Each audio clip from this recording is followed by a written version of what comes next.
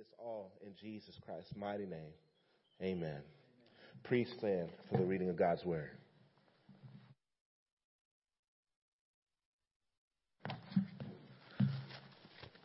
Ecclesiastes 9:11 through 10:20.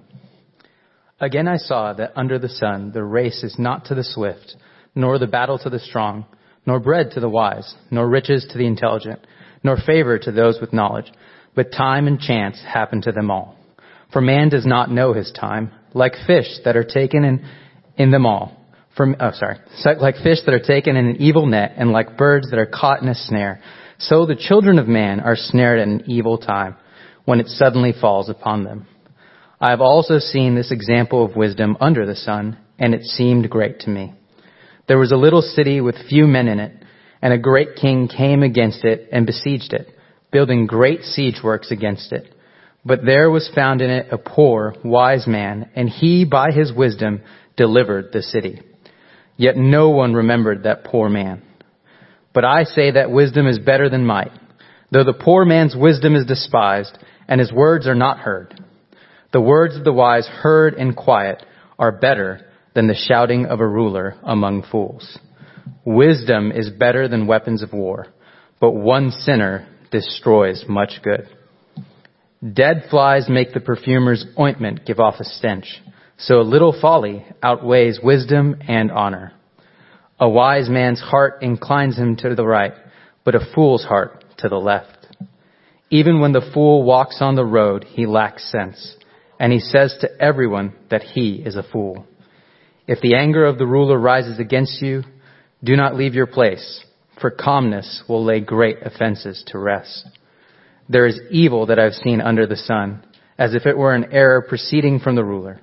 Folly is set in many high places, and the rich sit in a low place, walking on the ground like slaves. He who digs a pit will fall into it, and a serpent will bite him who breaks through a wall. He who quarries stones is hurt by them, and he who splits logs is endangered by them. If the iron is blunt and one does not sharpen the edge, he must use more strength, but wisdom helps one to succeed. If the serpent bites before it is charmed, there is no advantage to the charmer. The words of a wise man's mouth win him favor, but the lips of a fool consume him. The beginning of the words of his mouth is foolishness, and the end of his talk is evil madness. A fool multiplies words, though no man knows what is to be, and who can tell him what will be after him? The toil of a fool wearies him, for he does not know the way to the city. Woe to you, O land, where your king is a child, and your princes feast in the morning. Happy are you, O land, where your king is the son of the nobility, and your princes feast at the proper time, for strength and not for drunkenness. Through sloth the roof sinks in, and through indolence the house leaks. Bread is made for laughter, and wine gladdens life, and money answers everything. Even in your thoughts do not curse the king, nor in your bedroom curse the rich, for a bird of the air will carry your voice, or some winged creature tell the matter. This is the word of God.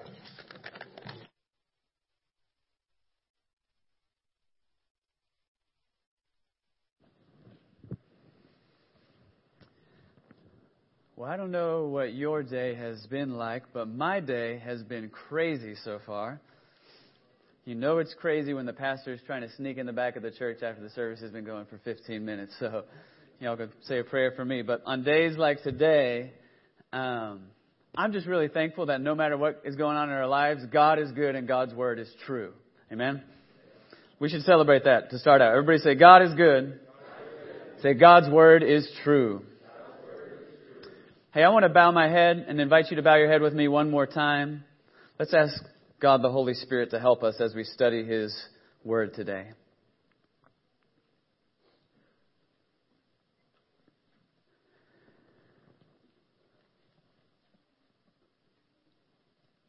Father, in this moment, I just celebrate that you are good. No matter what's happening in the world, no matter what's happening in our personal lives, you're faithful. You're wise, you're gracious. We praise you for the privilege of opening the Bible and hearing your word. Lord, I thank you for every individual in this room right now.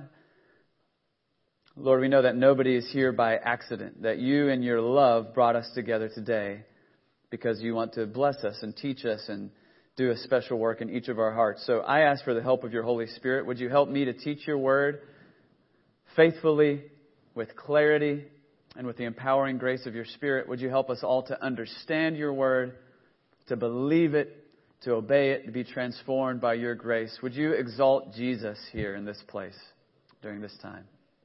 In Jesus' name, amen. Well, we just heard a long passage of Ecclesiastes that talks about a lot of stuff and can be a little overwhelming. So I want to start just by identifying the two key words in this text. They are wisdom. Everybody say wisdom. And folly. Everybody say folly. The themes of wisdom and folly have come up a lot in our study of Ecclesiastes. In one way, the whole book of Ecclesiastes is about wisdom. It's specifically about how do we live with joy and faithfulness and integrity and dignity, even in a world which has been profoundly broken by sin. But there have been certain parts of the book in which the sage who's teaching us here turns to think about the theme of wisdom itself and cause us to ponder questions about what is wisdom and what does it look like to put wisdom into practice in our lives. And here, as elsewhere, the sage is saying to us, wisdom is a powerful creative force for good in the world. But foolishness, the opposite of wisdom, is a very destructive force in the world. And that's something we can just look at the world and see everywhere. Have you noticed that? But today, I want to start by asking again the question that we've asked several times in our study of Ecclesiastes. What is wisdom? And this chapter gives us a few more insights to think about it. Now, when we talk about wisdom, first of all, we're talking about an attribute of God. Only God is all wise. And God in wisdom created the world and wove wisdom into the fabric of His good creation. But we're talking about what does it mean for a human being to be wise? And I want to try to summarize a little bit of what this text says in advance and then show it to you in the text. So a wise person, according to Scripture, and this text in particular, is marked by two things. We can say it like this. They have a healthy heart and a skilled hand. So everybody say, a healthy heart, a skilled hand. Those two go together in the life of a godly person, a wise person of godly wisdom. Let's talk first about the skilled hand. I want to invite you to look with me at chapter 10, verse 10 from our text. Uses a great metaphor here. It says, if the iron is blunt and one does not sharpen the edge, he must use more strength.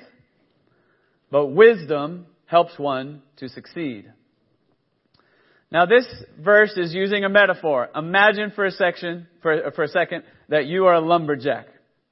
Can you imagine that? And you live up on the top of a hill. Your shop with all your tools is at the top of the hill. And down at the bottom of the hill, 1 mile away, is the woods. That's where all the trees are.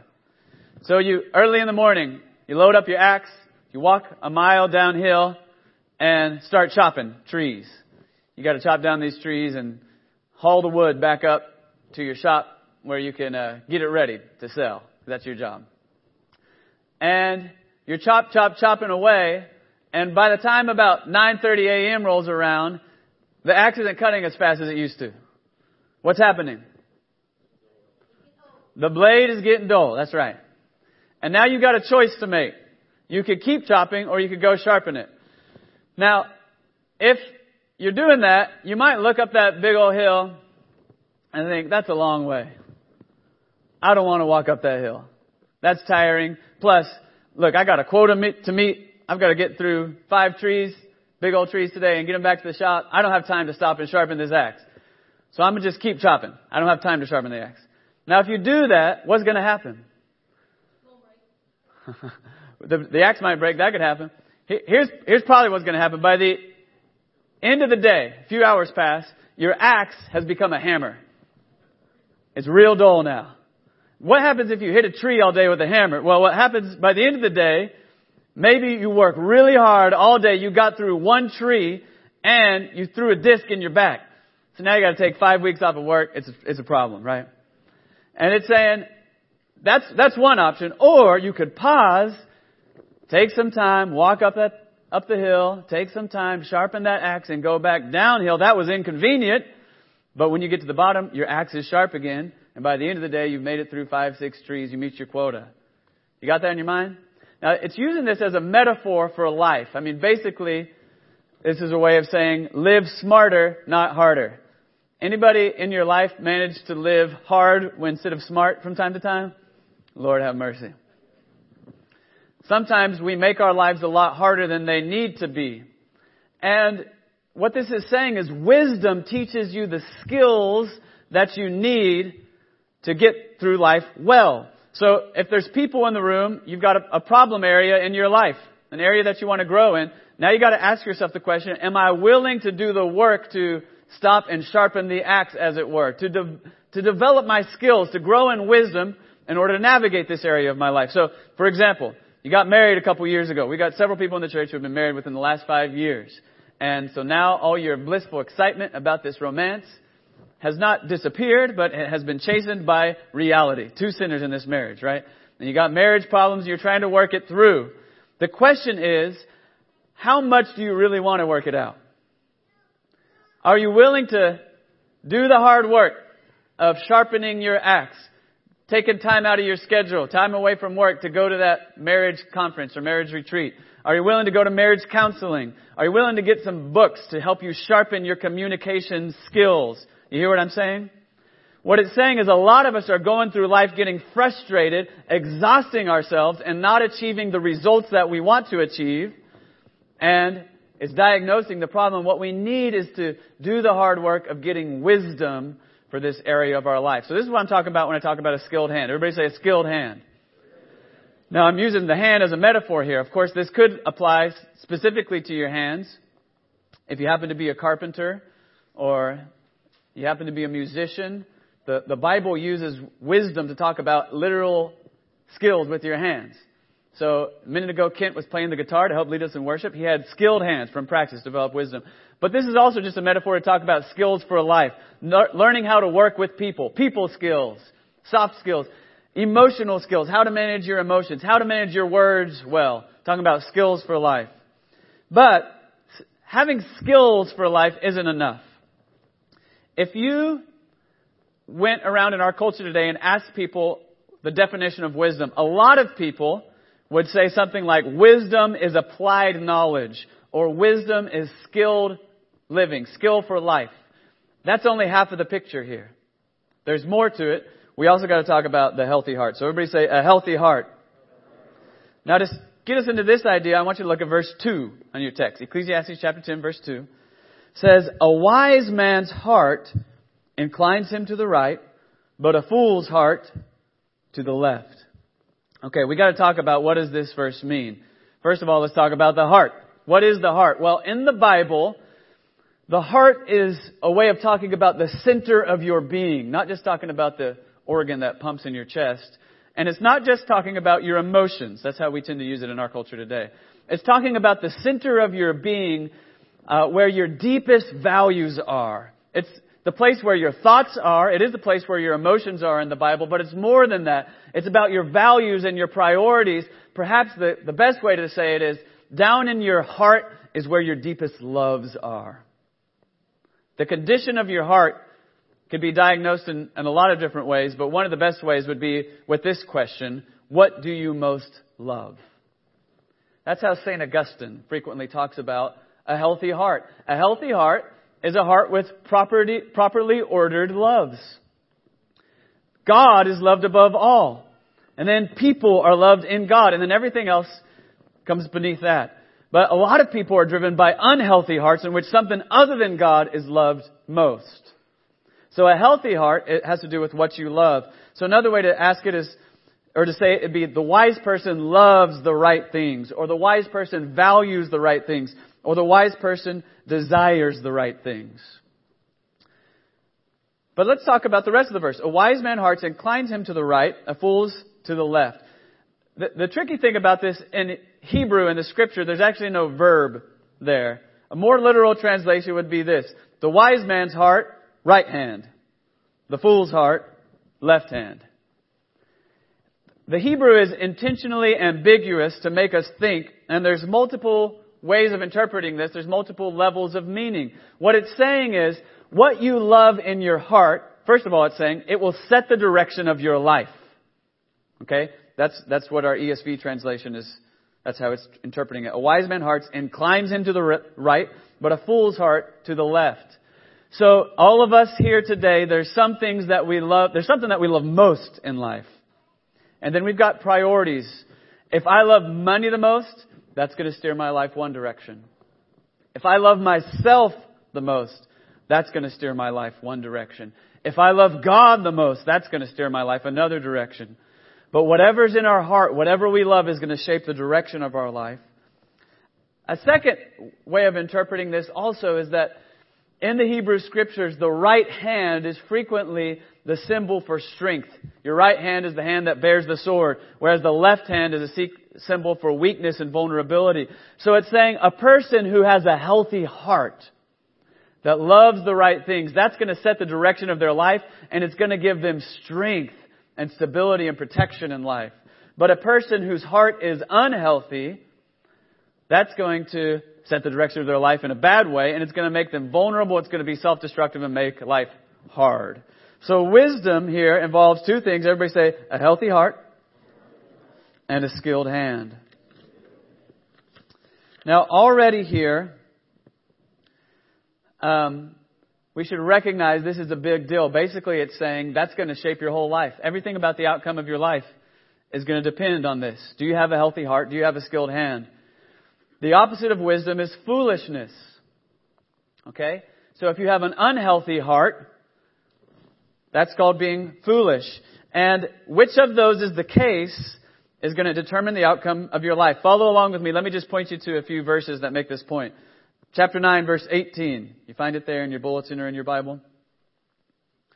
Wisdom is better than weapons of war. So in other words, wisdom is a powerful force. And this is coming in the context of a story that was just talking about a wise peacemaker, right? So wisdom is more powerful than weapons of war, and it can lead to peace in your life and in the world. But then the second half of the verse says, but one sinner destroys much good. Folly and sin can rip families apart. They can rip churches apart. It can rip nations apart. Or look at verse 1. Chapter 10, verse 1. Dead flies make the perfumer's ointment give off a stench. So a little folly outweighs wisdom and honor. What is that saying? It's saying you can make a lot of wise decisions in life and then choose to make one really foolish, destructive decision, and it can rip your family apart. I've seen that happen, friends. As a pastor, it's one of the saddest things. And when that happens, I'm so thankful for the grace of Jesus. Even after that destructive, foolish decision, God still loves you. Isn't it great to serve a loving and forgiving God? He still loves you, but sometimes the effects of that sin is going to be there anyway. It's true in your career. You can spend a lot of time making good decisions and being wise in your career, and then you make one really foolish thing, and all that success comes crashing down. It's true in every area of life. So wisdom is a constructive force for good, and foolishness is a very destructive force. We can go deeper because as we've been studying the book of Ecclesiastes, one of the things that we've seen is that this book uses the word wisdom differently in different contexts, right? And sometimes it seems to be talking about godly wisdom, but sometimes it's talking somewhat ironically about what we could call worldly wisdom, which is different than folly, but it's still not godly wisdom. So let's talk about that distinction. Everybody say godly wisdom, worldly wisdom. Now the categories that we're using here today can help us make this distinction. A worldly wise person may have a skilled hand, but their heart is unhealthy.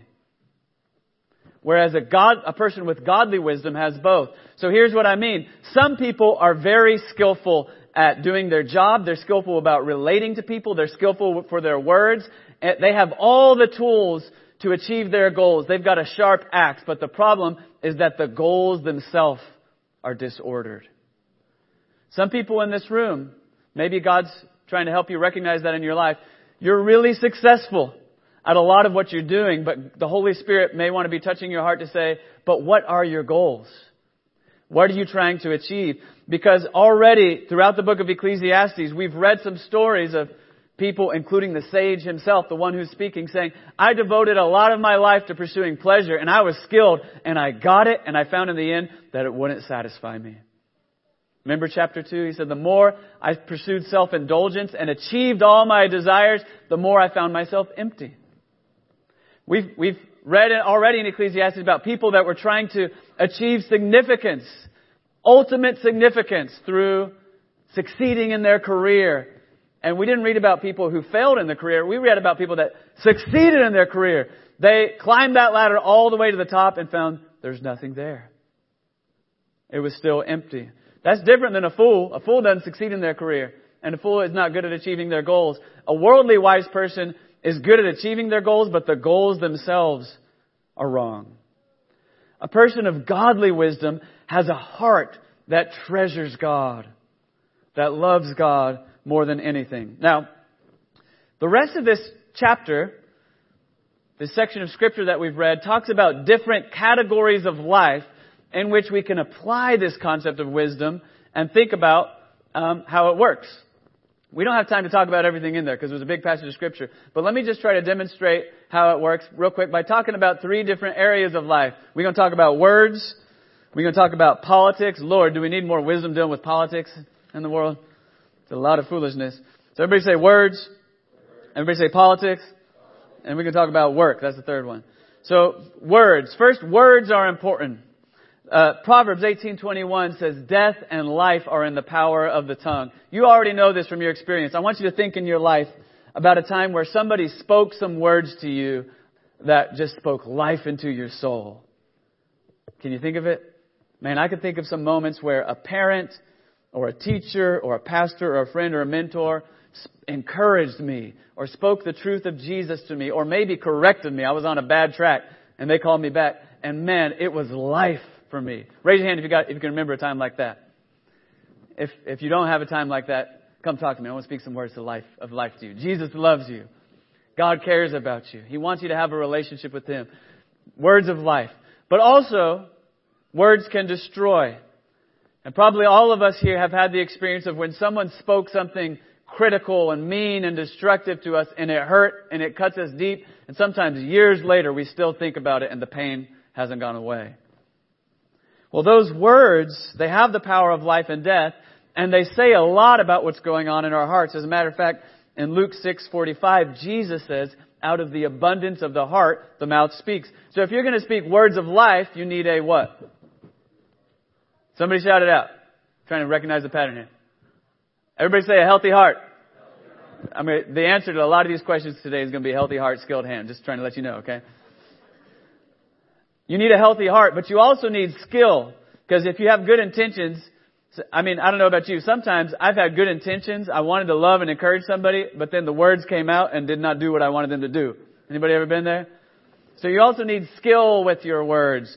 Proverbs 25:11 says, a word fitly spoken is like apples of gold in a setting of silver. So there's skill. Not only do we need a heart that's healthy, that loves God and loves people, but we need the skill to how to know what's the right word for the right time, the right situation. Now, Ecclesiastes 10 says a little bit about this, especially in verses 12 through 14. Let's just look at those verses for a moment. You find it? Ecclesiastes 10, starting in verse 12. It says, the words of a wise man's mouth win him favor, but the lips of a fool consume him. We'll pause right there. The words of a wise man's mouth win him favor. That's a way of saying people like him. People trust him. A wise person knows how to speak the kinds of words that produce good relationships. But a fool, by contrast, speaks the kind of words that are self-destructive. If you know people in your life who have a lot of really healthy relationships, those are people who have learned to use words wisely. But you can also do a diagnostic here. If you have a lot of totally dysfunctional relationships, you may need to work on your words. You see that? Verse 13 continues the thought, talking about the fool. It says, the beginning of the words of his mouth, that is the fool's mouth, is foolishness, and the end of his talk is evil madness. That doesn't sound good, does it? If you were here last week, Pastor Chauncey talked to us about those two words, evil and madness. Ecclesiastes says evil and madness are built into the human heart because of original sin. Every human being has something wrong with us. We've rebelled against God, and that has corrupted us. We need to change our hearts. And I'm going to go ahead and give a little spoiler where the sermon's going to go at the end. Who's the only one that can change a sick heart? Only Jesus can do it.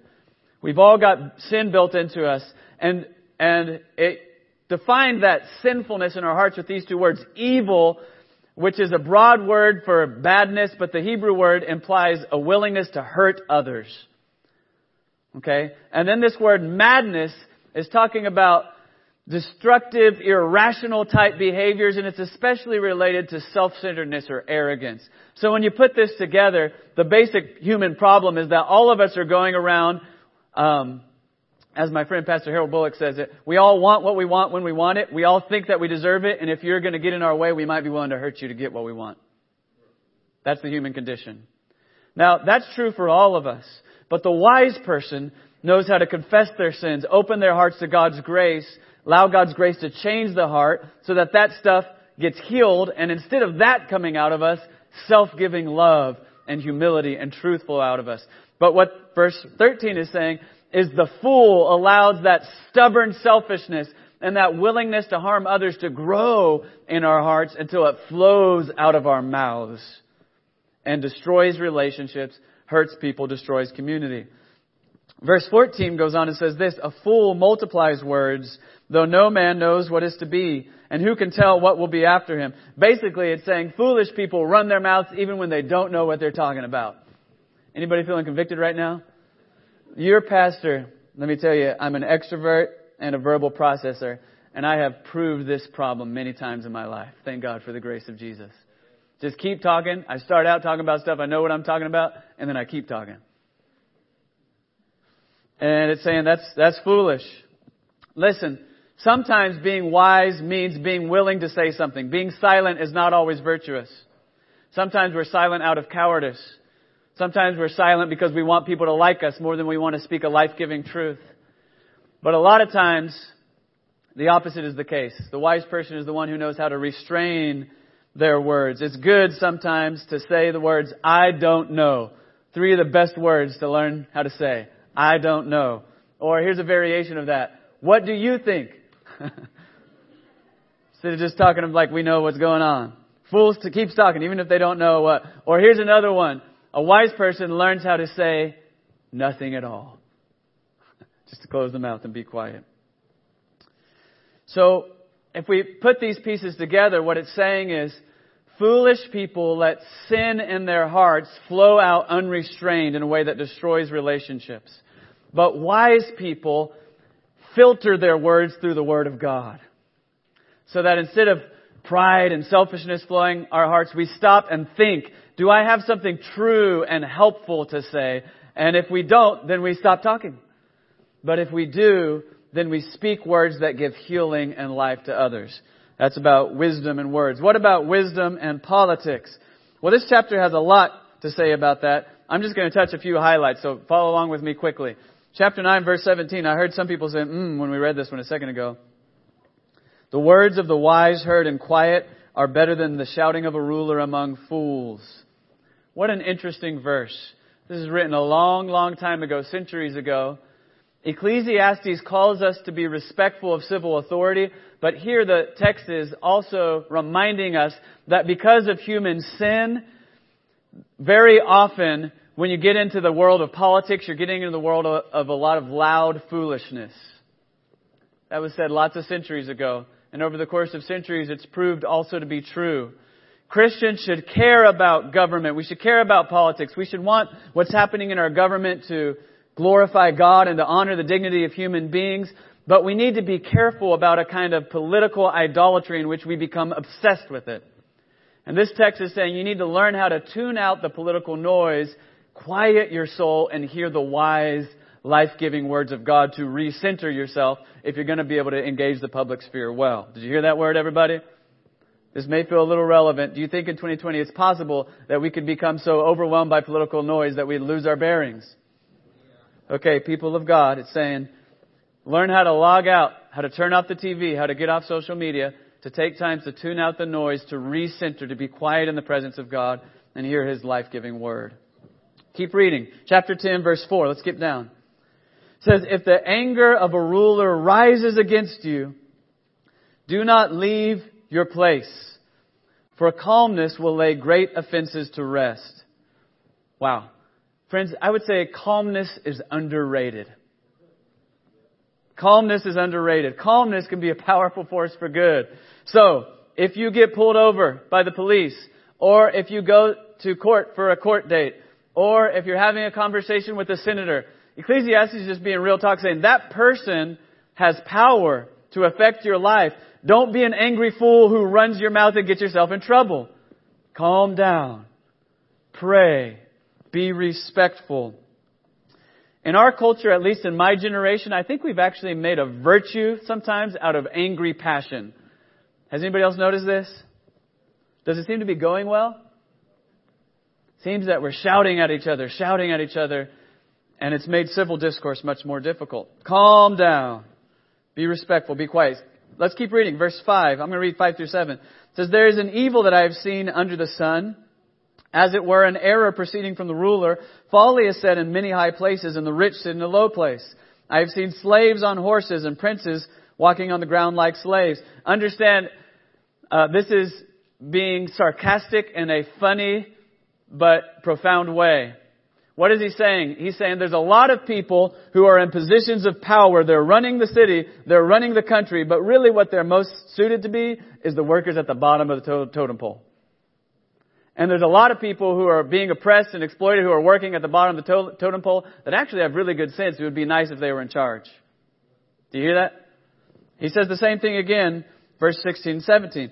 Woe to you, O land, when your king is a child and your princes feast in the morning. Happy are you, O land, when your king is the son of the nobility and your princes feast at the proper time for strength and not for drunkenness. Both of these passages are making a simple point. If you get a wise, just, godly, gracious, righteous person in charge in your community, that's really good for the community. But if the person who's in charge is a fool, that's really destructive. Amen? So what do we do about this? Well, first of all, let me just say this. This may sound weird for some of you guys. Some of you should pray and think about a life of public service. I think in the Christian church, sometimes we have made some professions heroic. Being a missionary is heroic. And I think we should celebrate missionaries. Aren't you? We prayed for some a minute ago. Aren't you thankful to God for missionaries who go across the world bearing the gospel in hard places? We should celebrate missionaries. Sometimes we make pastors or spiritual leaders heroic. We also celebrate at Christ Community Church. We've celebrated a lot of educators, teachers, healthcare professionals who are using their gifts to serve in our community. We should celebrate it. But sometimes we've lost sight of the fact that a person can go into a life of public service, can go into a government job or a police officer job and be a tremendous force for good if they'll be righteous in that place. Think about William Wilberforce, guys. He became a Christian. He was already in Parliament in England. And he thought, now that I'm a Christian, I should not devote myself to politics. I should go join a Bible society or become a pastor or something. Thankfully, he had some wise, godly people in his life says, listen, you're a Christian at a critical time in our nation. Perhaps God put you in this place of influence for a reason. And he ended up devoting his life to using that political position to bring the slave trade to an end in England. And after years and years of struggle, he succeeded. Aren't you glad that he persevered? So there may be some people in this room that you should pursue a life of public service. Anybody in the room who has the opportunity to vote, I encourage you, steward that vote. Use it in a way that is trying to get people who are wise and righteous and just in office. And finally, for all of us here, we need to pray for our leaders, don't we? Pray that whoever wins the elections, God's going to help them to restrain their folly and to walk in wisdom in a way that will honor God and honor people. Okay, let me move quick. Wisdom and work. Work's a big deal. Everybody say work. Here's something to think about. If you have a bad attitude about work, that means you're going to spend most of your waking hours throughout your adult life having a bad attitude. You're going to be working a lot. Okay, you're going to sleep a lot, and then when you're awake, you're going to work. So we need to have a biblical attitude about work. We need to have a biblical attitude about rest as well. But this says a lot about work. So let's start by looking back at verse 10. If the iron is blunt and one does not sharpen the edge, he must use more strength, but wisdom helps one to succeed. Think about this in your work. Some people get frustrated in their jobs and feel like, I'm exhausting myself. I'm not accomplishing all the things that I want to, and everybody's overlooking me, and I keep not getting promoted, and I'm frustrated. Other people get into their job and say, I'm exhausting myself, and I'm not achieving the things that I want to do. I need to get better at this job. Do you hear the difference between those two? So there's a challenge here. Christians, in the workplace, what would it look like if each of us said, I want to serve here with humility, and I want to do what I can to not out of a competitive, selfish motivation, but out of the motivation of love to figure out, what if I became the most skilled worker I can be in this office to serve others? What if I went and found a career mentor? I took the initiative to find somebody that could mentor me to be good at my job. What if I took responsibility for professional development to become the best I can at my profession? That's challenging. Would that take effort? Yes, it would, which is a good reason to look at verse 18.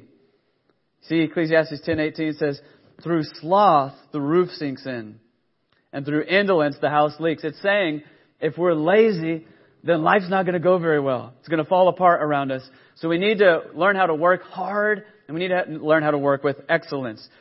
Now, there's already been several times in Ecclesiastes where the sage has told us, listen, if you want to learn how to live a joyful life, you got to learn to do your work with all your might. Throw your vigor, throw your heart into your daily work. Look for every opportunity to do good. And now he's warning the opposite. If you're dragging your feet and you're always complaining and being lazy about your job, life's just going to go poorly and be frustrating. Is that real talk? Are we all too busy being convicted to say amen right now? Amen. There we go. But then, Ecclesiastes also says something confusing and weird. Let me read for you verses 8, 9, and 11. Listen to this. It's talking about work, but it says some strange things. He who digs a pit will fall into it, and a serpent will bite him who breaks through a wall. He who quarries stones is hurt by them, and he who splits log is endangered by them. Then skip down to verse 11. If the serpent bites before it is charmed, there is no advantage to the charmer. Wow. What is this saying? It's listing a bunch of people who are doing their job, and then it goes terribly wrong.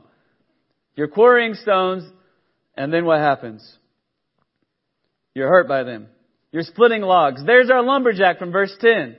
He went back. He sharpened the axe. He's coming back down the hill. He swings his axe, and he's hurt by a log. A tree falls on him. What is it saying? This is one of these moments in which Ecclesiastes is taking seriously the fallenness and brokenness of the world. And it's saying there are risks associated with all work. Now, those risks are amplified if you're foolish. Okay? If you're working in that stone quarry, or if you're a lumberjack cutting down this tree and you're in a hurry, so you don't take the precautions you need to, you're much more likely to hurt yourself. But even if you're wise, there are risks. Even if you're wise, you could get hurt. In other words, this is talking about what we today call occupational hazards. Whatever work you do, there's risk associated with it. Now, if you're working on an oil rig, or if you're working in a construction site, or if you're working in a factory moving boxes, there's lots of people in this congregation who are doing all that kinds of work. You know, there's certain physical risks there. You need to be safety conscious. But this is true of any profession. We've also got people in the room who are social workers, or who are therapists, or who are teachers, or who are working for a Christian ministry, or who's a stay-at-home parent. That's your work all day, every day. And are there occupational hazards associated with that too? Of course. There's all sorts of emotional risks. There's all sorts of relational risks. There's financial risks. The point is, whatever you do in life, there's going to be risk associated. Now the question is, what are we supposed to do about that? What's the takeaway? Is the takeaway sit in your house all day long to avoid risk? Well, the answer is no. I can say that for two reasons. First of all, we've already heard that indolence is going to make your house leaky. So if you're lazy and scared and you sit in your house all day, eventually it's going to start leaking on your head, right? That's not what you want to do. But more seriously, when we get to chapter 11, the first several verses of chapter 11 make the point, you'll hear about this next week, but they make the point, in all of life there is risk, but the wise person learns how to take appropriate risks to pursue the good. In other words, the wise person trusts God and longs to do good more than they fear the problems that could come from trying. So if we put these together, what it's saying is don't take foolish risks, be prudent, but appreciate the fact that all of life involves risks. So at some point you have to say, I'm going to trust God and pursue the good and put the results in God's hands. We talked about words. We talked about politics. We talked about work. These are lots of different areas of life. And for all of them, what we need to have, everybody say, a healthy heart and skilled hands. But as we're wrapping up today, I want to note some verses here that are really important. Because we've seen here and elsewhere in Ecclesiastes that if we walk in wisdom, that has the potential to be a creative, powerful force for good in the world. And if we walk in foolishness, that's destructive. But this does not mean that if we walk in wisdom, we're guaranteed that life is going to go smoothly. It doesn't mean that. I want you to look with me at some verses that are probably going to feel troubling to us, but I think facing them can help us find great peace in life. Look with me at Ecclesiastes chapter 9, verses 11 through 12, very beginning of our text. It says, again I saw that under the sun the race is not to the swift, nor the battle to the strong, nor bread to the wise, nor riches to the intelligent, nor favor to those with knowledge, but time and chance happen to them all. I want you to circle those words. Circle time and circle chance. Time and chance happen to them all. For man does not know his time. Like fish that are taken in an evil net, and like birds that are caught in a snare, so the children of man are snared in an evil time when it suddenly falls upon them. Here's what it's saying. Even if you're a wise person with a healthy heart who navigates life skillfully, that is no guarantee that life is going to go smoothly. That's no guarantee that you're going to get promoted to the top place in your job. That's no guarantee you're going to live a long life. That's no guarantee that you're not going to have relationships that blow up in your face. That's no guarantee. Because we live in a sinful, broken world, and in that world, time and chance happen. What does this mean? It means you can train your whole life as an athlete, and then the week before the Olympics, pull your hamstring. What does it mean?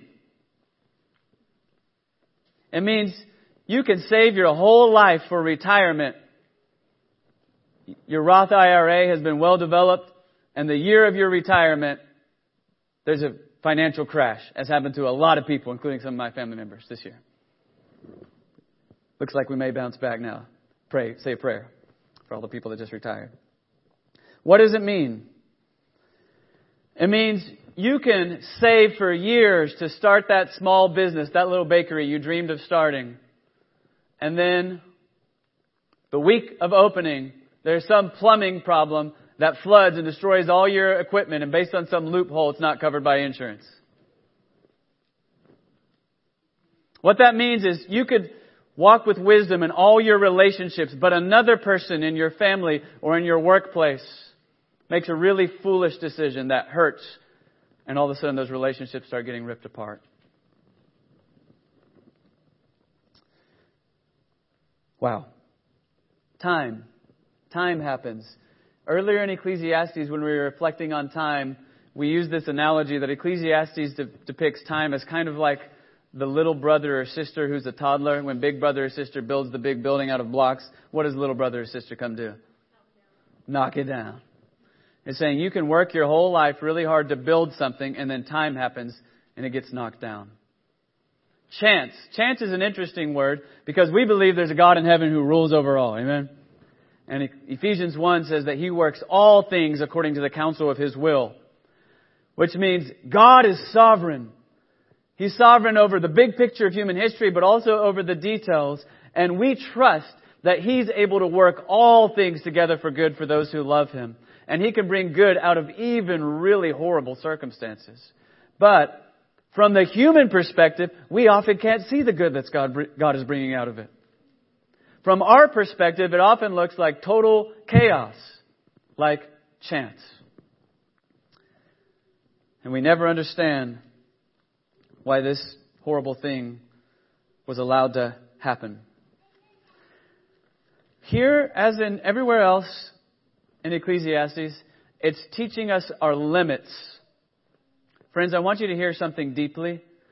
Human beings cannot save ourselves. Did you hear that? If you get the wisest person in the position of government, if you get the wisest church leaders leading the churches, if you become the wisest person that you can be, that's still no guarantee that life is going to go smoothly because this world has been hurt by sin. We need a Savior. Somebody tell me His name.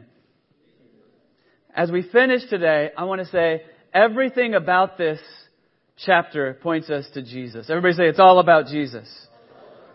1 Corinthians 1:30 says this, because of God, you are in Christ Jesus, who became to us wisdom from God, righteousness and sanctification and redemption. Here, Paul is writing to a group of people like us, the Corinthians, who are ordinary people. He just got done saying, listen, most of you were not famous or super talented or super successful when Jesus found you.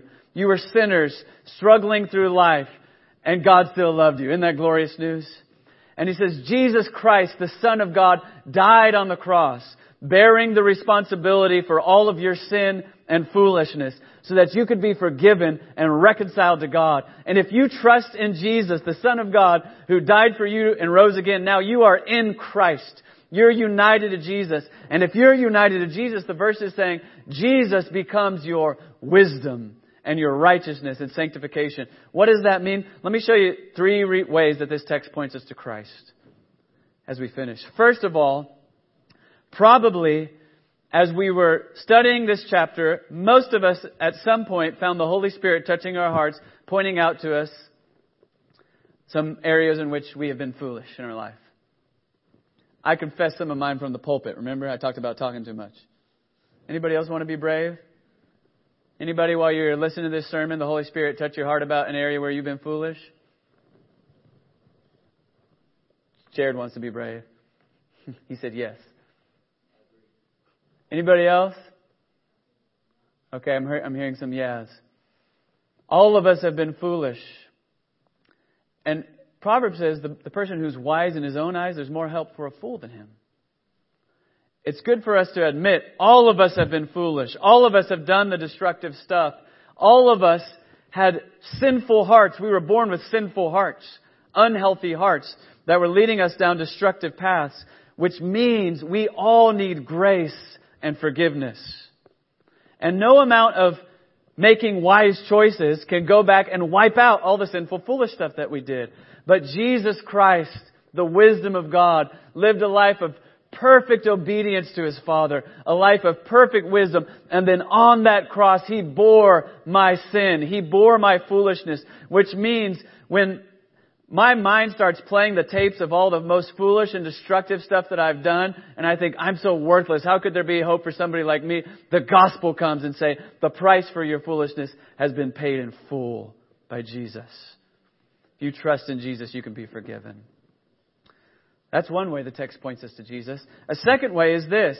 Not only do I need to be forgiven, I need help to do better going forward. I don't want to continue saying I'm forgiven, but I'm going to keep living in these foolish patterns. I want to learn to embody the wisdom that the text was talking about. Well, where are we going to get that? The only way that we get that is the grace of God through Jesus Christ. I want you to hear, Christian, if you hear this text and you think, I've got to do better, work harder, try harder in my own strength, and then life will start making sense, that's going to be exhausting. It's not going to work. The only way that we can learn to walk in the wisdom of God is to come with humility to Jesus Christ, the Son of God. Say, I need your forgiveness and I need the grace of your Holy Spirit to help me to walk with wisdom. And by grace, if you trust in Jesus, God forgives your sin and He sends the Holy Spirit to live inside of you, teach you a new and better way. And third, here's the last point. As we saw at the end of our study today, even if I learned to live with total wisdom. There's lots of big human problems that I can't solve, starting with the problem of sin and death. And then we just added time and chance to that list, right? So there's lots of big problems that no human wisdom can solve, but Jesus is the one who can solve all of those problems. He saves me from sin by dying on the cross for my sins. He saves me from death because if I trust in Him, then I know I'm going to rise again with Jesus. Death is not the end for me. And all the time and all the chance, listen, under the sun in human life, it is the case that often chaos in a minute can tear down what wise people built over the course of many years. But when Jesus comes back to make all things new, He's going to usher in a new creation that's filled with the peace and the wisdom and the love and the justice and the joy and the grace of God. And from that perspective, 1 billion years from now, everyone who's trusted in Christ will be able to look back at this life and say, everything that Satan destroyed, Jesus has redeemed. Everything that sin and time and death marred, Jesus has healed and restored. It's all about Jesus. Everybody say it's all about Jesus. We're going to come to the Lord's Supper now. And as we come, I want to come prayerfully. And I want to just bow our heads for a moment. And I want to lead you, if you'd be willing, in a time of prayer to deal with God in your heart about the three things that we just talked about. Bow your heads with me. If you could, just take a moment to confess to the Lord ways that you've been sinful and foolish, that you need His forgiveness. Perhaps ask the Holy Spirit to bring to mind if there's any area in your life right now where you've been walking in a sinful, foolish pattern. Right now you just need to bring it to the Lord in repentance and say, please forgive me.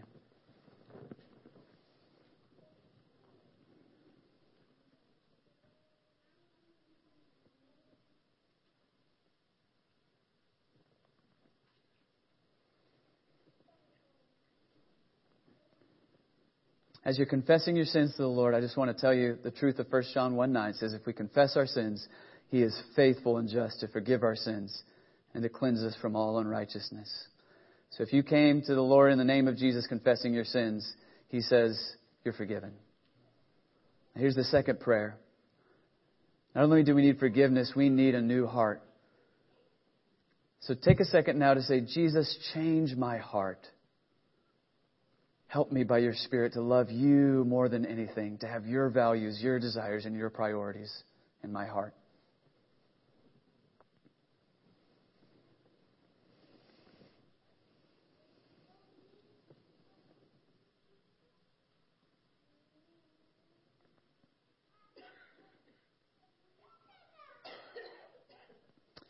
And third, let's just take a moment in prayer to acknowledge that neither we nor any other human being has the wisdom and power to heal all the wounds of the world and save us from sin and death, that we need Jesus. And let's just pray, come Lord Jesus, and heal our world.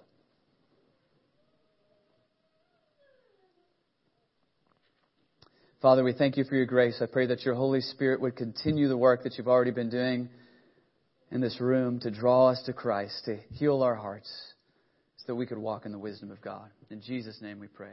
Amen.